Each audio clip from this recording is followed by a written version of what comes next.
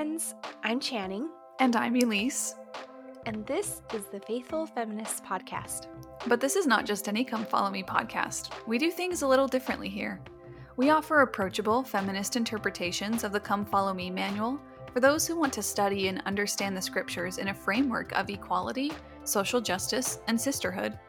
We are here to show you all the really good ways faith and feminism work together to illuminate and deepen the gospel experience. We've saved you a seat on the soft chairs, so join us today for a conversation about Doctrine and Covenants, sections 129 through 132 for November 8th through the 14th. This week, it's going to be a little different.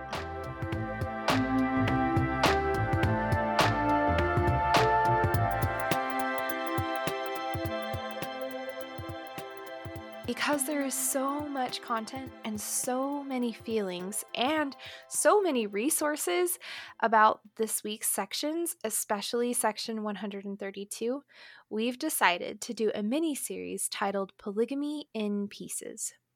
Each day we'll release a new episode covering a different aspect of early Mormon polygamy. We hope that this series is a deep dive, but comes to you in manageable parts. Today, we'll be unpacking our emotions about polygamy and how it's being talked about today. If you've listened to every single episode in this series, you'll probably have a good idea of how we feel about polygamy. And it is still mind-blowing to me that after all of this, again, this is only kind of skimming the surface of what's really here for polygamy, but after all of this, it is still mind-blowing to me that the church will still stand by and say that polygamy is a thing of God. In fact, in the Come Follow Me manual, this is what it says. But then sometimes God may ask us to do things that are so uncomfortable that they do seem unreachable. For many early saints, plural marriage was one such commandment. The commandment to marry additional wives was a severe trial of faith for Joseph Smith, his wife Emma, and almost everyone who received it. To make it through this trial, they needed more than just favorable feelings about the restored gospel. They needed faith in God that went far deeper than any personal desires or biases. The commandment no longer stands today, but the faithful example of those who lived it still does. And those examples inspire us when we are asked to make our own sacrifices in obedience. So, okay, let me translate. The church still considers and teaches that polygamy during this time came from God. And the line here about the saints needing more than just favorable feelings, but instead needing a faith that, quote, goes far deeper than any personal desires or biases, means that what the saints, specifically women, needed to participate in polygamy was an absolute denial of what they knew to be true. They had to deny their bodies and their intuition and their true relationship with God, the loving God that they have come to know. You had to deny all of that in order to, I'm air quotes here, and in my outline it's in all caps, in order to be in relationship with their husbands and with the Mormon God. And I hope that we can see that this is a tragedy, having to deny all that you know is true, that true, loving, tender relationship that you have based on love with your God, having to deny that because the Mormon church says, no, that's not a real relationship with God or your husband. In order to have a real, true, air quotes again, relationship with God and your husband, you actually have to participate in polygamy. So it's this tragedy of sacrificing your inner bit of knowing for an externally defined relationship that you know in your heart of hearts isn't true. It's so sad. Yeah. Something that's coming up for me as I'm listening to you is this amazing art installation that Elise came across at the Phoenix Art Museum. I only got to see the tiniest portion of it, but she got to see it in its full glory. And yeah, Elise, you have please share with us what that was. Yes. Okay, this was an installation that I had seen in the past, like maybe a few years ago, and it came back to the Phoenix Art Museum earlier this year in July of 2021.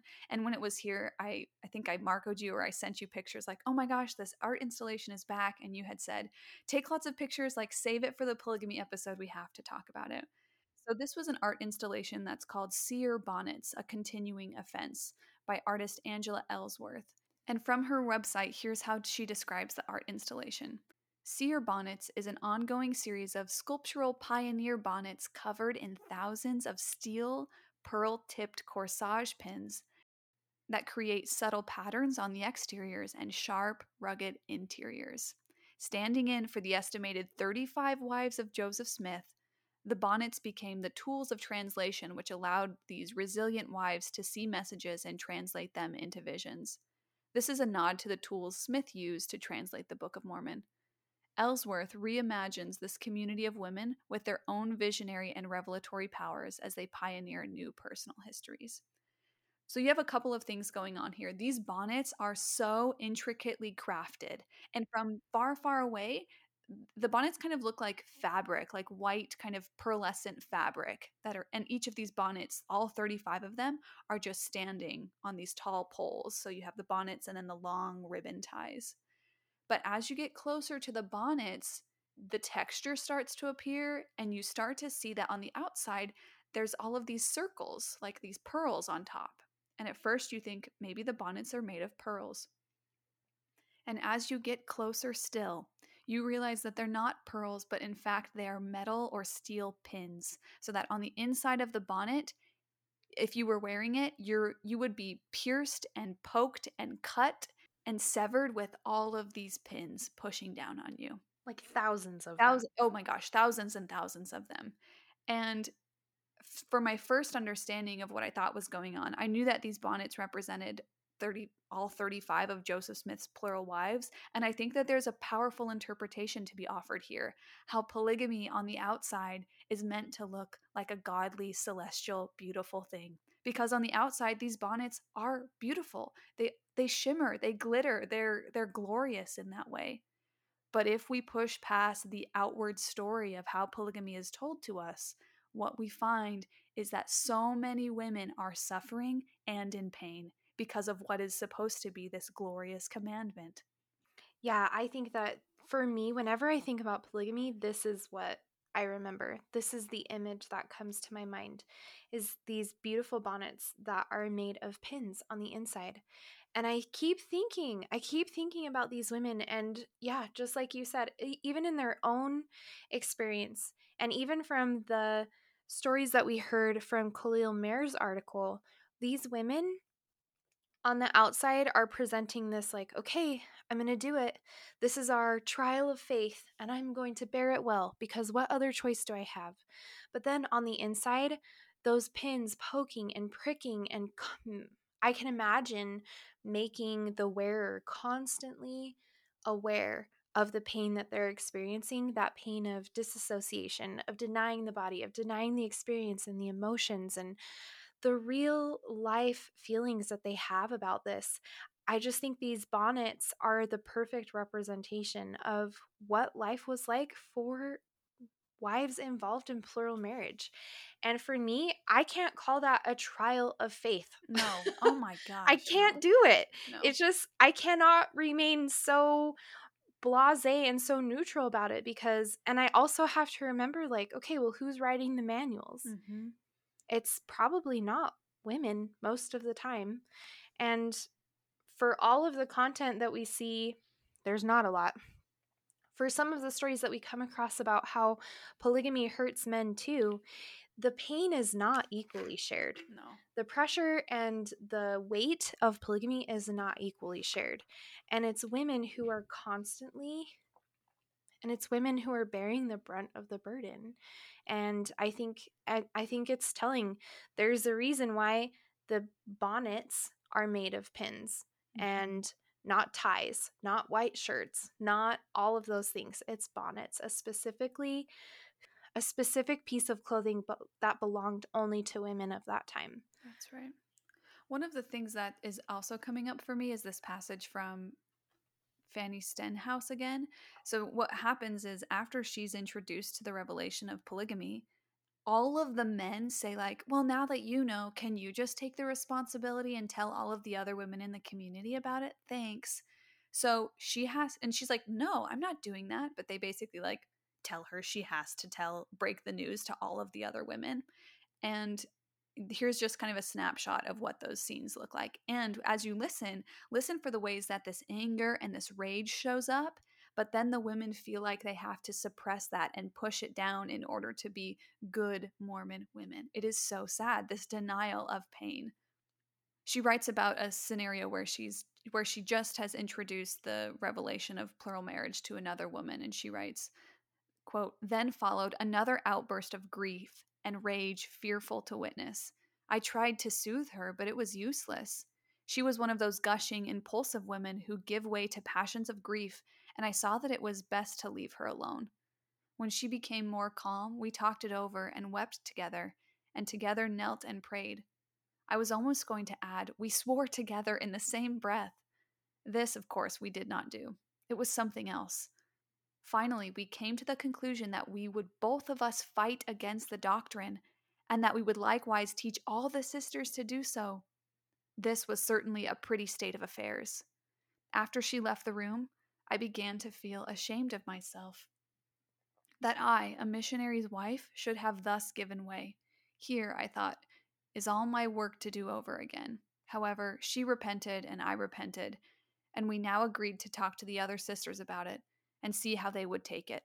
I felt a little better now that I had a companion in misery who could sympathize with me, and we consoled each other, neither of us believing that our husbands would ever practically adopt the doctrine, or at least not for a long time to come. We taught it to the other sisters, but it was the same sad story over and over again. Some rebelled, and some even fell sick over it. They lost all their joyous, happy looks, and now understood why, for some past time, I had appeared so unhappy and miserable. Even here, I'm reminded again of the bonnets, like having only women to turn to be your companion in grief and sorrow, knowing that even as you want to resist and rebel, there's also a part of you that shows up that says, no, no, no, you should be ashamed of that feeling to rebel because you would be rebelling against God. And that's not what good Mormon women do, right? Mm-hmm. Mm-hmm. It's so heartbreaking. It's so heartbreaking. Something else that I'm remembering is another passage from that same essay, Early Polygamy in Nauvoo and Kirtland. It's this quote. It says, "Plural marriage was among the most challenging aspects of the Restoration. For many who practiced it, plural marriage was a trial of faith. It violated both cultural and legal norms, leading to persecution and revilement. Despite these hardships, plural marriage benefited the church in innumerable ways. Through the lineage of these 19th century saints have come many Latter-day Saints who have been faithful to their gospel covenants as righteous mothers and fathers, loyal disciples of Jesus Christ, devoted church members, leaders, and missionaries, and good citizens and prominent public officials. Modern Latter-day Saints honor and respect these faithful pioneers who gave so much for their faith, families, and community. And for me, here is where I'm snapping my fingers and I'm like, oh, no, you didn't." Because that line that I paused and read very slowly, plural marriage benefited the church in innumerable ways. Who bore that burden?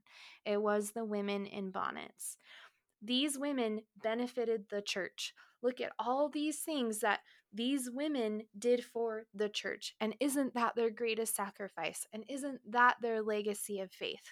I am honestly sick over this because for me, this passage feeds that narrative that women, your responsibility is not to yourselves, it's to your husband and it's to the church because the church is God.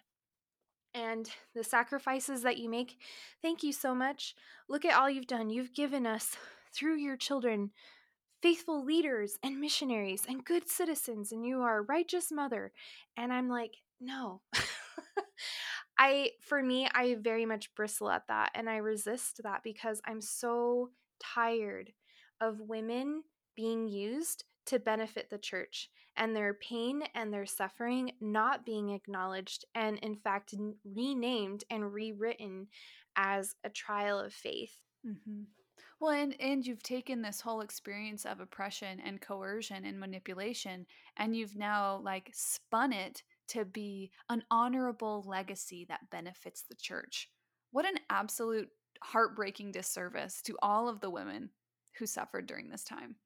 From the Come Follow Me manual for this week, There are also some intriguing, compelling questions that I wanted to present to the listeners and maybe answer as well.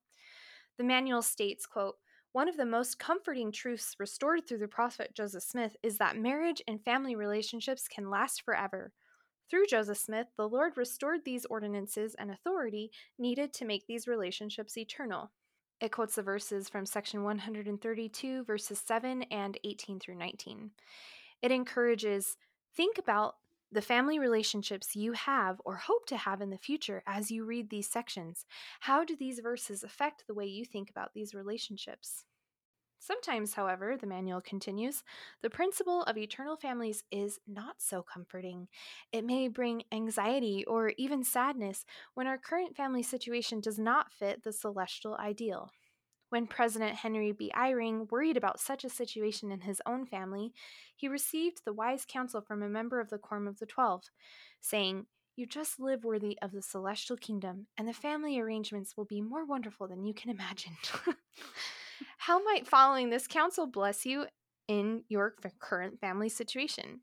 And so here I'm reading through this manual after I've done all of the research about polygamy, and I'm like, oh no, no, no, no, no. Because here's how it goes, and I think we've covered this before. Doctrine and Covenants section 132 is still canonized. It's still included in the church's official teachings, which means that like the institution teaches this as true. This is going to actually happen. When this revelation was written, it was understood that polygamy was celestial marriage. Not sealings, like not just being sealed to your spouse. That didn't get you into the celestial kingdom. Plural marriage was the eternal and lasting covenant that got you into the celestial kingdom. And guess what? There has been no statement otherwise. The only thing that I could find on the church website was this statement from a seminary manual that warns teachers, specifically about this section, avoid speculation. Do not speculate about whether plural marriage is a requirement for the celestial kingdom. We have no knowledge that plural marriage will be a requirement for exaltation. And so for me, I'm like, okay, here's my question.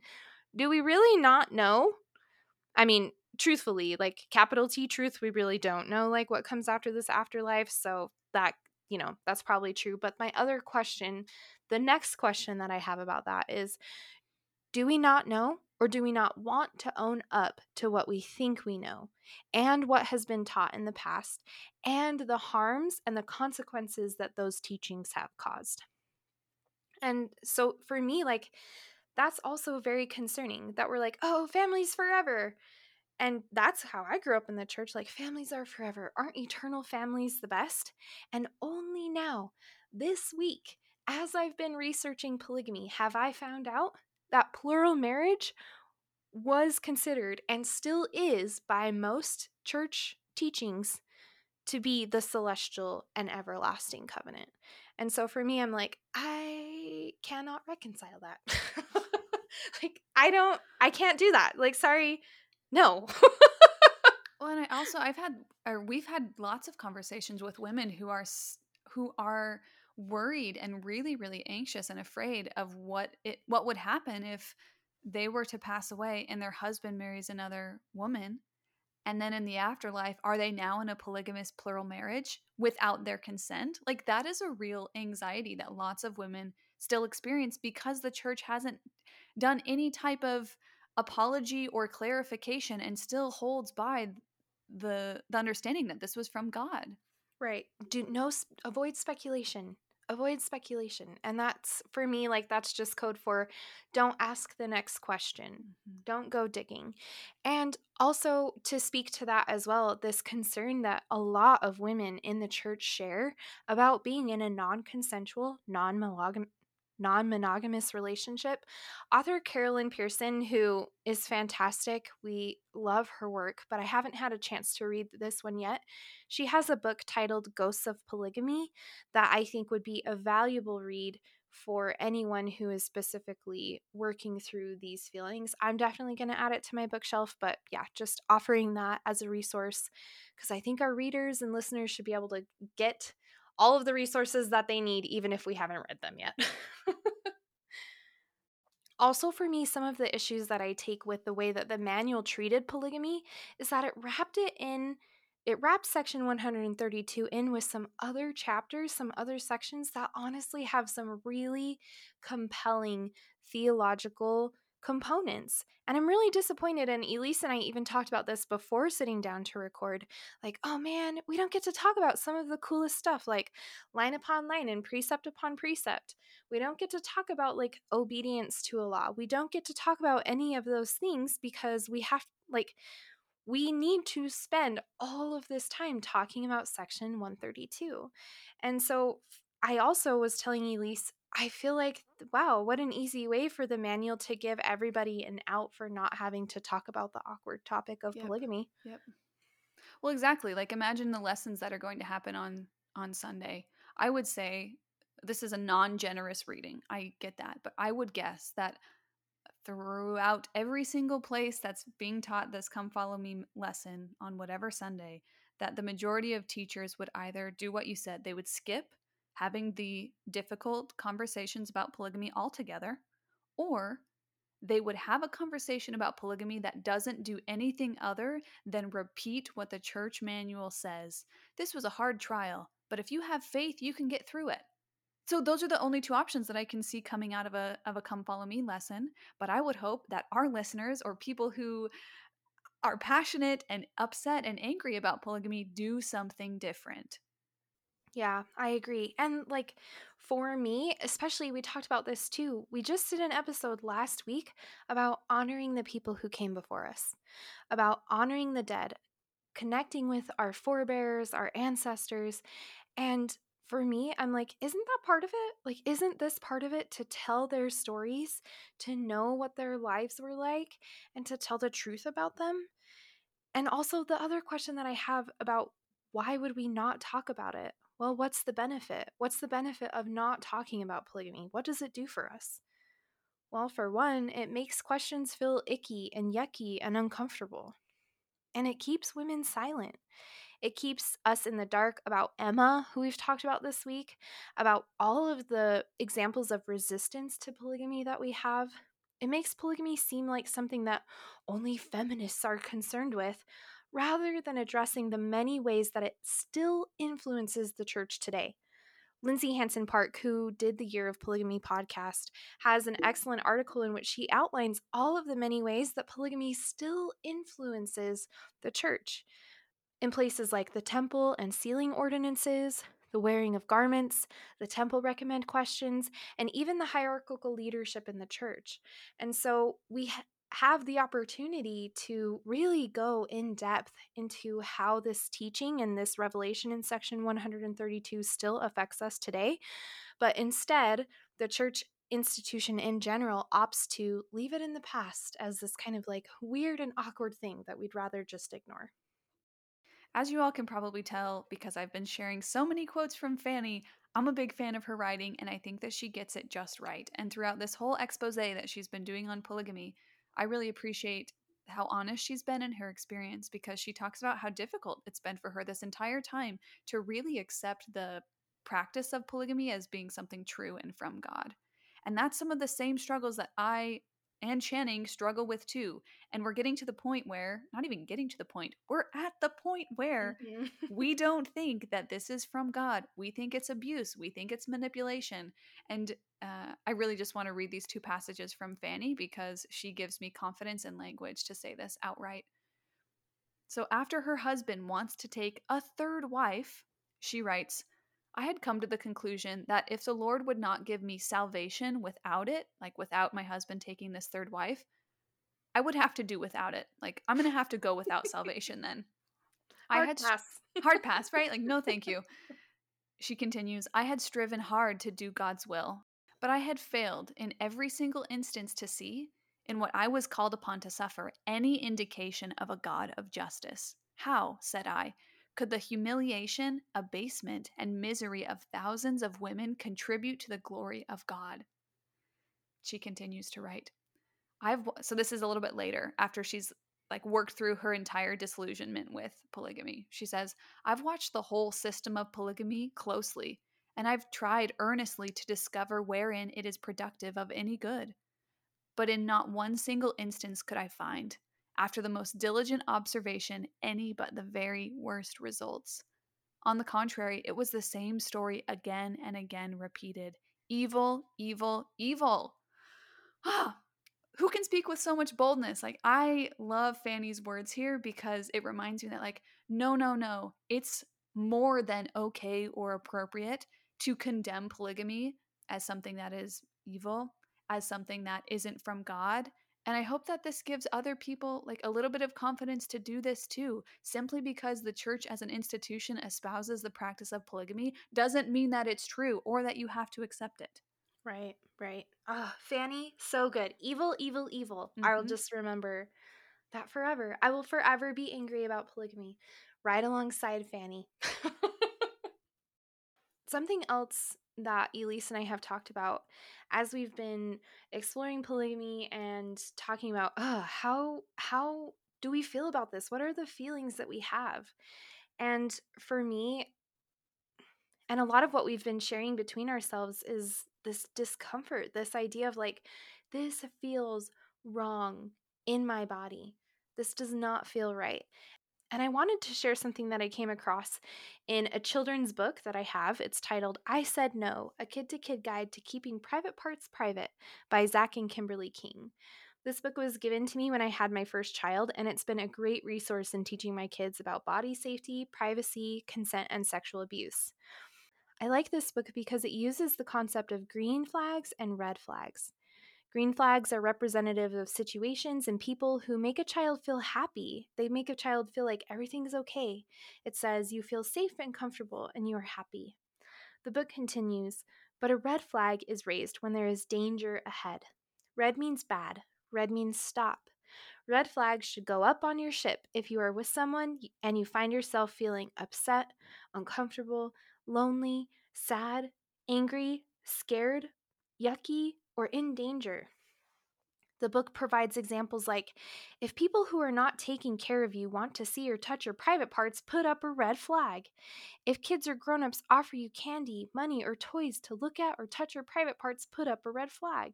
And so I'm like listening to this and I'm like, okay, yes, this is like really basic stuff, right? This is stuff we already teach our kids, like don't take candy from the creepy guy in the van, okay?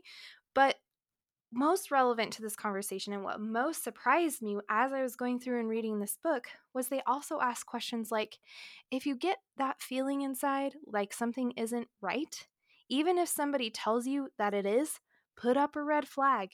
Say no. Those feelings are called instincts. Follow your instincts. For me, I really strongly believe, and research shows, that instincts are an important part of our body and our psyche. Our instincts and our intuition are highly complex parts of our awareness that pick up on cues that would otherwise go undetected logically. They are an important part of how your body stays safe. And I believe that as Mormon women in general, we have been cut off from our intuition, this intuition that keeps us safe, especially in a religious setting, because we have been taught to defer to outside authority.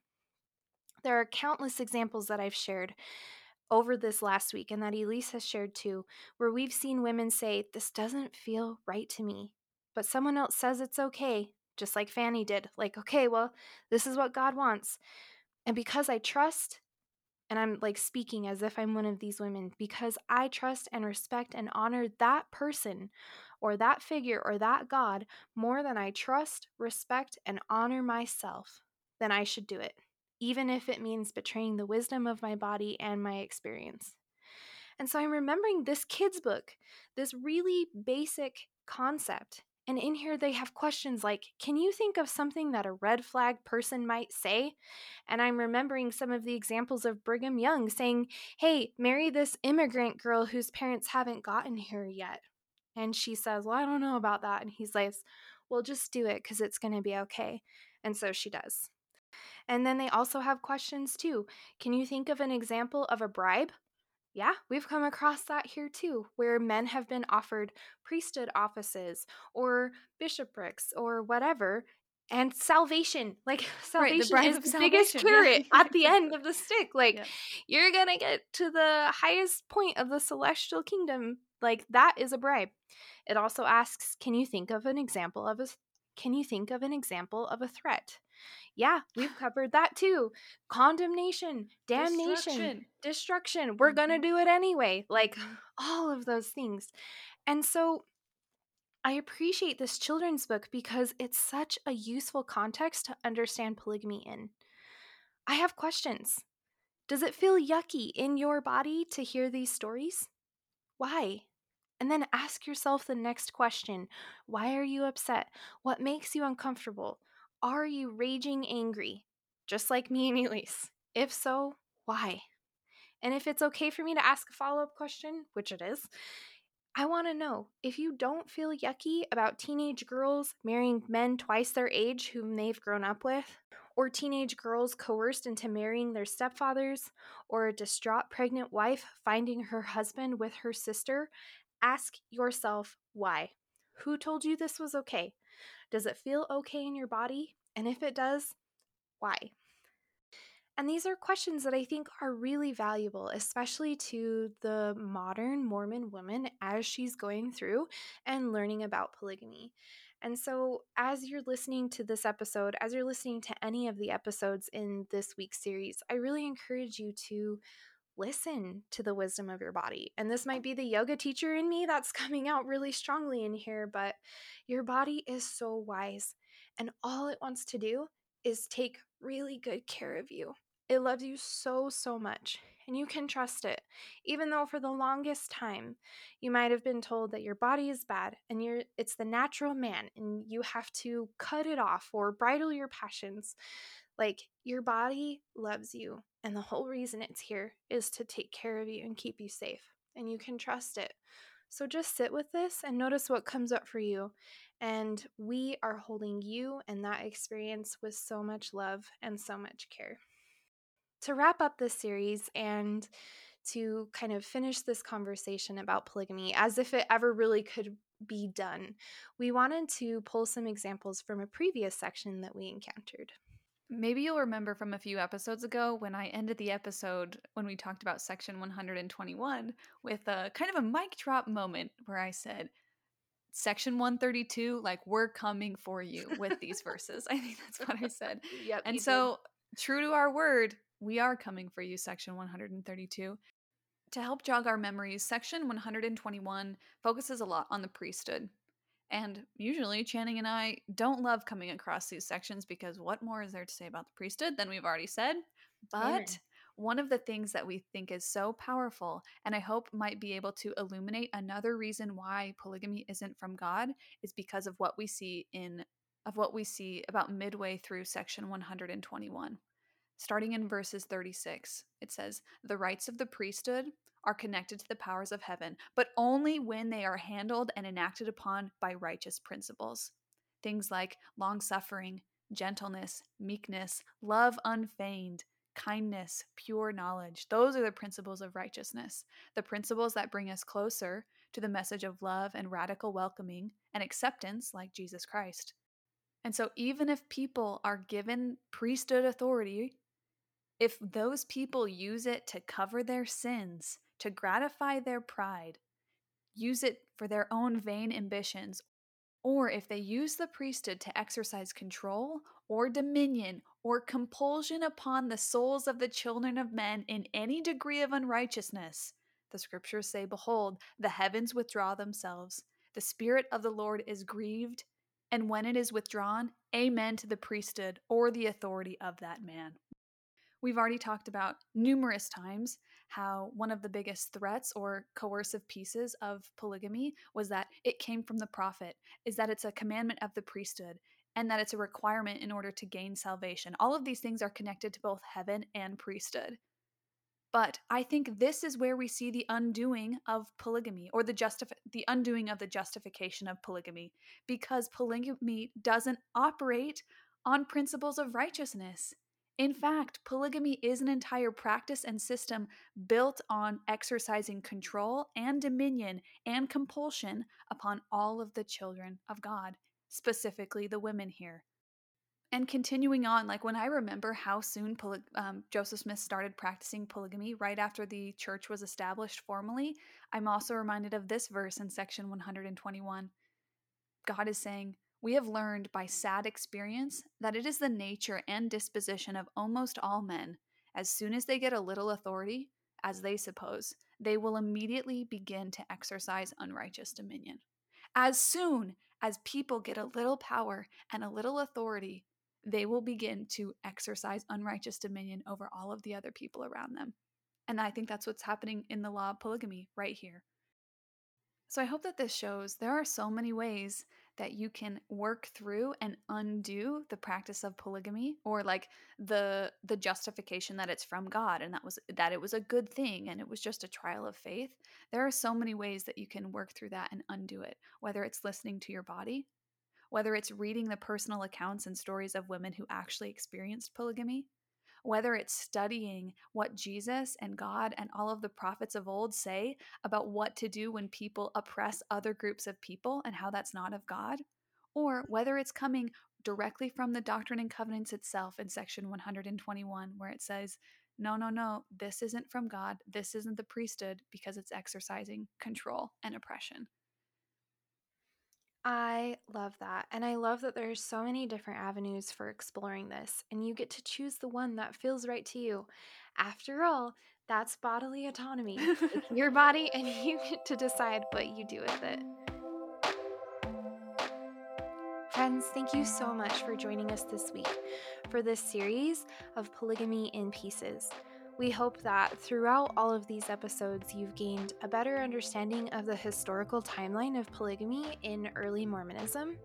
We hope that you've gained a good understanding of why women might have participated in it, what consent is and what it's not, all of the ways that women resisted the practice of polygamy, how it's still being taught and talked about today, and opportunities to explore your own feelings and explore ways and pathways out of polygamy. To complete this mini-series, we will also be sharing on our website all of the resources that we've come across in our research about polygamy. We hope that you'll use it as a jumping off point to continue and deepen your own personal research. We love you so much, and we can't wait to talk to you next week, friends. Bye!